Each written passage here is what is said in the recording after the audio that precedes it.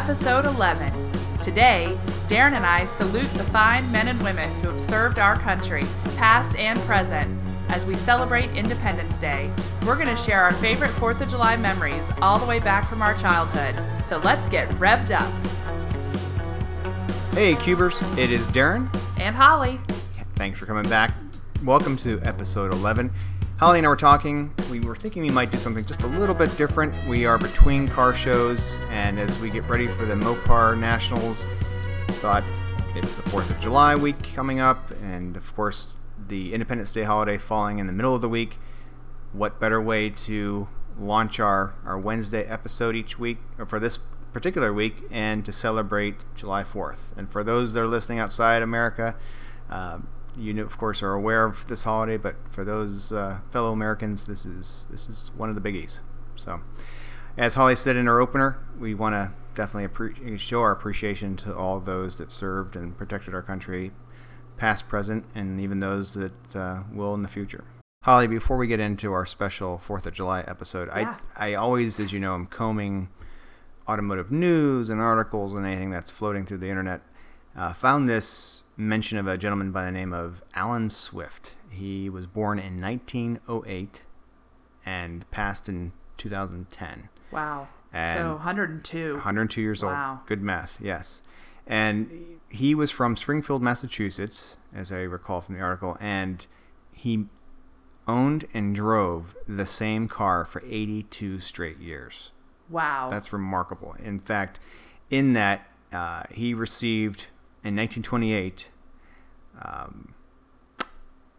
guess it was a graduation gift at that same year, he received a brand new 1928 Rolls-Royce Piccadilly P1 Roadster. That was a gift from his father. Brand new Rolls-Royce. He took impeccable care of it, as you can only imagine you would have to. Of course. He drove it up until his death, which was 2010, at the age of 102, as you mentioned. And at that time, at least, he was the oldest living single owner of a vehicle being purchased new. And to me, that's insane. It is. And you figure that how often most people turn over cars. But to put that in perspective, the car was donated to a Springfield museum at his passing. And just some of the interesting facts in my mind is the fact that he had 1,070,000 miles on it. At least the time that it was given to the museum, it was still running impeccably with no issues. Idle was completely silent. The cosmetic condition was flawless. And in those 82 years, he was just so particular. So they did the math in this little article snippet, and it said that it was 13,048 miles per year, it averaged out to 1,087 miles per month. So over 1 million miles, not kilometers, but 1 million miles. Wow. So that's insane. Everybody has their opinion about British engineering, but in this case, I have to say Mr. Swift took very good care of his Rolls. But what a cool story. Let's say that's actually not a bad segue to talk British history to 1976, bicentennial, from 1776, and the colony's independence from Great Britain. And okay, that's a little bit of a stretch, I know. But you got there. But I got there. A couple degrees of separation from Kevin Bacon, I guess. But I love it. But yeah. Kevin Bacon. It always comes back to Kevin Bacon. That's right. Exactly. Hashtag Kevin Bacon. That's right. Feel free to come on our show anytime, Kevin. Yeah, right. We'll have to have Scott put that on as one of our Instagram hashtags. Yes. Okay, well, anyhow, let's start with you. I know you had some really cool family traditions, particularly around July 4th in the Charlotte area. Your neighborhood always did some pretty cool stuff. So why don't I just turn it over to you? Okay, great. So I grew up in a neighborhood I guess the neighborhood was built in the 70s. We moved there in 84. And when we moved there, it was considered the country, which is now not the country. But one of the things that they were known for was having horse trails throughout the neighborhood. And so sort of this farmland type of feel to it. And so there is relevance to that as I continue with the story. But essentially, every 4th of July, there would be this huge parade that would stream all the way from the back of the neighborhood to the front of the neighborhood, probably a mile long, which, is a lot when you have little legs, right? Mm-hmm. But the big thing was kids would decorate their bikes, and then over time it evolved into this whole, like, any type of vehicle, so to speak, quote unquote. So every year it was so fun to see what would come out. So you would have horses that had, like, they were painted and had streamers on them and decorated, and people would ride their horses through the parade. You would have go-karts, you would have tractors, you would have wagons. Lawnmowers, you said, right? Yeah, lawnmowers. My dad did a lawnmower one year with the kids in tow in his trailer. So we've had a lot of great memories. How many people participate? Like in the peak years, how many neighbors and residents would be involved? I would say in actually participating in the parade, probably 100. And then you figure as you're going through the neighborhood, it's everybody's sitting out on their front lawn. So if you're not participating, you're sitting in the lawn. Sure. And over time, it became more like a real parade where people would throw candy at the spectators. Yeah. And did the police actually escort? Yes. They did? Okay. Yes, so they did. So it was the police would escort at the beginning, and then it would end with the fire truck, the local town fire truck. Mm-hmm. And then at the very end, so there was a clubhouse that had a couple of pools and a lake and the whole tennis court bit. So everybody would gather in the parking lot up there, and the fire truck would park, and then he would get out the hose and spray all the kids. Oh, that's fun. So it was just a blast for the kids to run around and get wet in the parking lot. And then they would have free watermelon and lemonade for everybody. And then all throughout the day, there were various activities that they would host. So it would be, I remember as a kid, you would do dives for money. So as a young kid, you were diving for nickels. As a teenager, or not a teenager, but as you would get older, you would break into the next category of change. Are these at the bottom of the pool? At the bottom of the pool. So all the kids would line the pool, and you would have to face your back to the pool. So everybody would have to turn around, and then the adults would throw the coins into the pool and then say, go. And you would just turn around, dive in, and collect as many as you could on the bottom of the pool. Neat. And so I couldn't wait to get to the age where I could be a quarter diver. Sure. To get the big bucks. They never actually, I don't think, they might today, I don't know, but I don't think they ever did dollars, but they might have, like dollar coins. No good billions. No. Okay. No. So Pirate's Treasure. And then they would do like pie eating contests for kids. They would do hula hoop contests. Sure. They would do diving contests, and people would come from the whole neighborhood and just basically set up camp for the day at the pool. And I was just going to ask you. It just sounds like it was kind of like a sunrise to sunset kind of thing. Yes, absolutely. It was an entire day of socialite time. It was awesome. And then over the years, the homeowners association kind of grew and had more ideas. And I think when we first moved in, it was like $15 a month to be the homeowners association. And then it slightly increased over the years, but nothing too crazy. But there was this guy who became the president of the homeowners association and had this great idea to do fireworks for the neighborhood. Mm-hmm. And I kid you not, this neighborhood firework display became the best firework display I've ever seen. The longest. And you've seen some cool ones at I've seen ballparks. Some really cool ones. Yeah, ballparks. I've been to Oglebay Park, like in Wheeling, West Virginia. I've seen some really cool firework displays. And of course, living in Charlotte, you see big city, I quotes, big city fireworks. Mm-hmm. But so yeah, it was just so cool. And then he would just take donations if you wanted to donate. And so over the years, everybody just really got into that. But everybody would bring their bag chairs, and they would always do the fireworks right over the lake. So you had the beautiful reflection, and you would just sit up in the bag chairs, and then people would walk home or you would drive home. And then a lot of people would be still at the pool. And so they would just sit at the pool, and then they would blast the... So they had a professional a group come in and actually set them off. Yeah. So they hired this... they would do... Actually, I don't know if it was professional. I think it was just people in the neighborhood volunteered to do it. Okay. And then they would blast the patriotic music over the loudspeakers, and so you get the full effect. And it was just very cool. And I still love going back for the 4th because it's just such a fun time. And then, of course, it morphed from me riding and decorating my bike into having my daughter decorate her bike because my parents still live there. And so it's just awesome memories. I just love 4th of July at home with the fam. Good fireworks, good people, good food. Great. Oh, and then I forgot the most important thing was as we evolved too, like North Carolina is a state where you can't do like legit fireworks are illegal, like the ones that you throw in the, that you take off in the sky unless you have a permit. Mm-hmm. So the best we could do was like get a pack from Sam's Club or whatever and light them off a table. So every year I became, as we had my nephews and my daughter, it became Aunt Holly's fireworks show. And I would buy the fireworks right before the 4th, and then we would all get together. And before the big neighborhood fireworks show, I would set up my parents' glass patio table far off in the distance and set off the fireworks. So I would just be the pyromaniac for the night, I guess.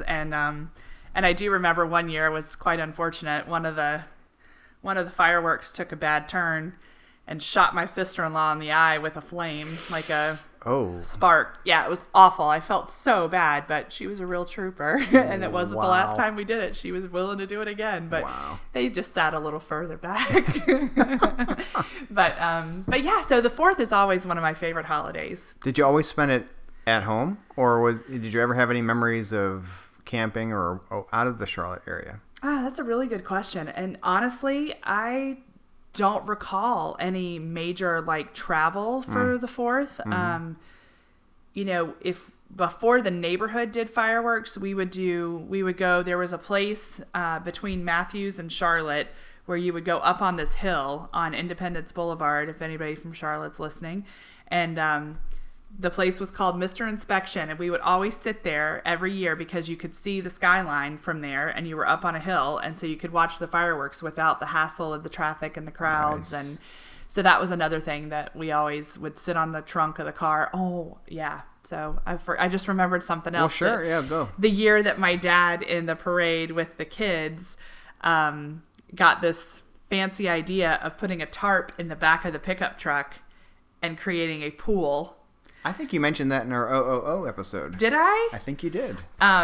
It was so funny, but the kids just had a blast. They all got in their bathing suits and had a blast. But then as my dad was going up the hill into the parking lot to meet where the fire truck was, he gassed it a little too hard, and my poor nephew flew out the back like a fish out of water and just flopped on the road.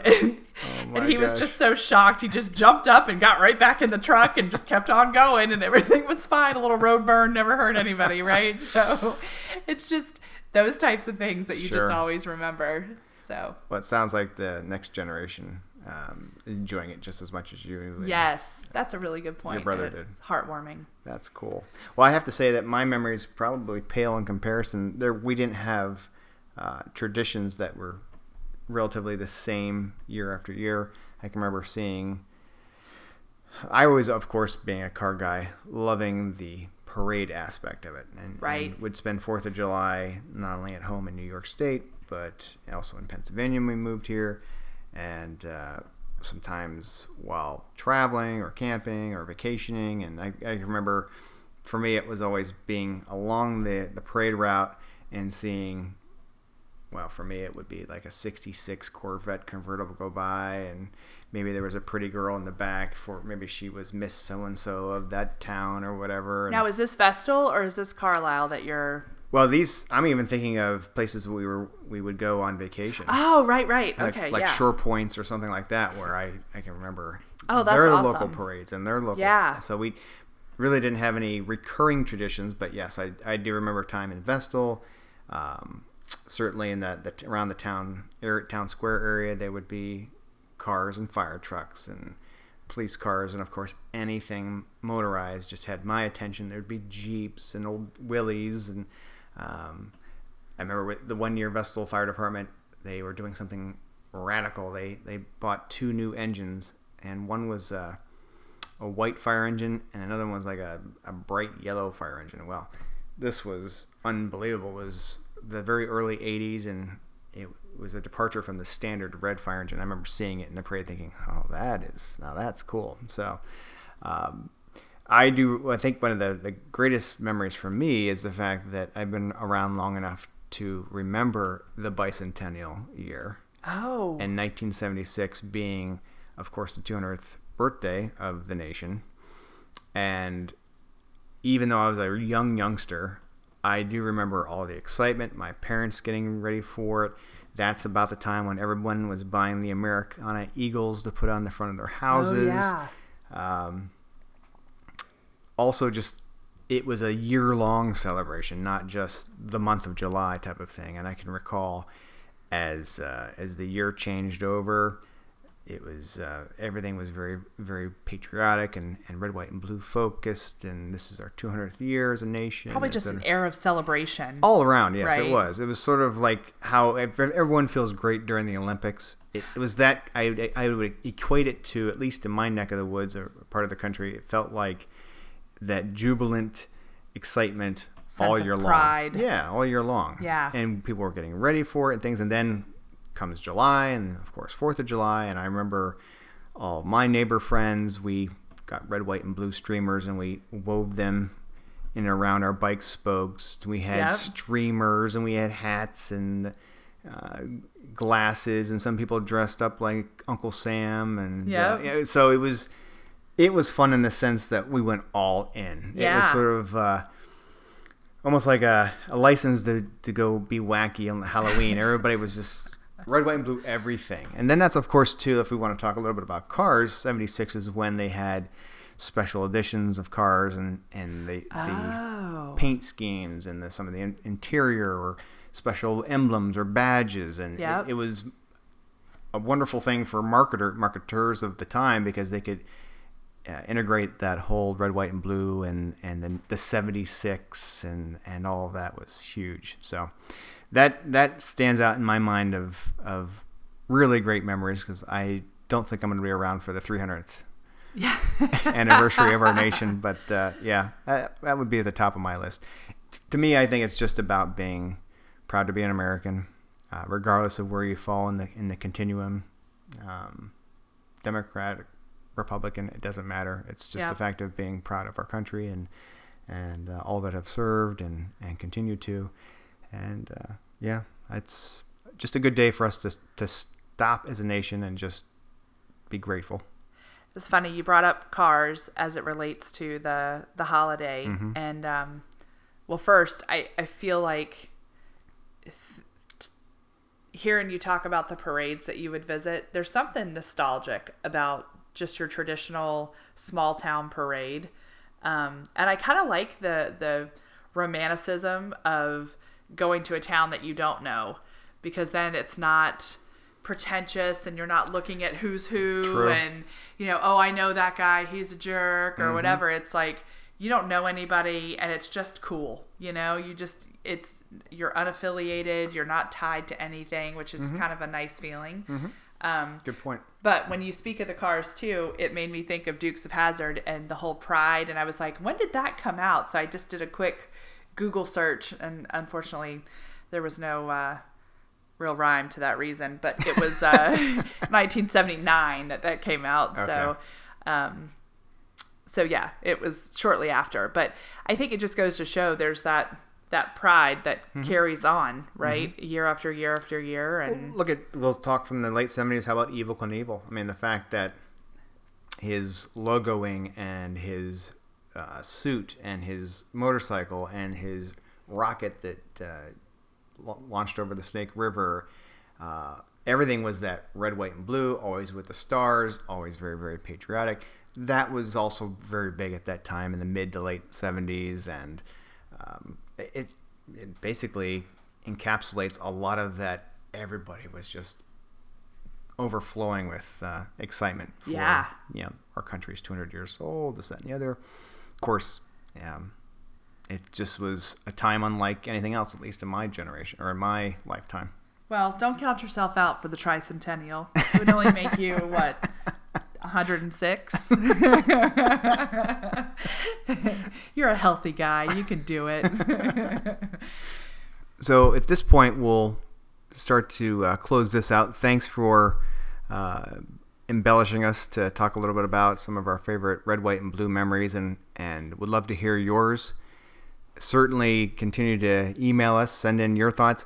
We asked about for feedback for the upcoming Corvette show in August. If you have favorite Patriotic Day memories, send those to us. We'll try to get things out on our website. We're keeping our Instagram going. We'll try and put things out on our Facebook. Continue to send us your thoughts and emails and feedback. We appreciate that. We love having you as our fans. Cubers are the best, and we are so grateful for that. Yay.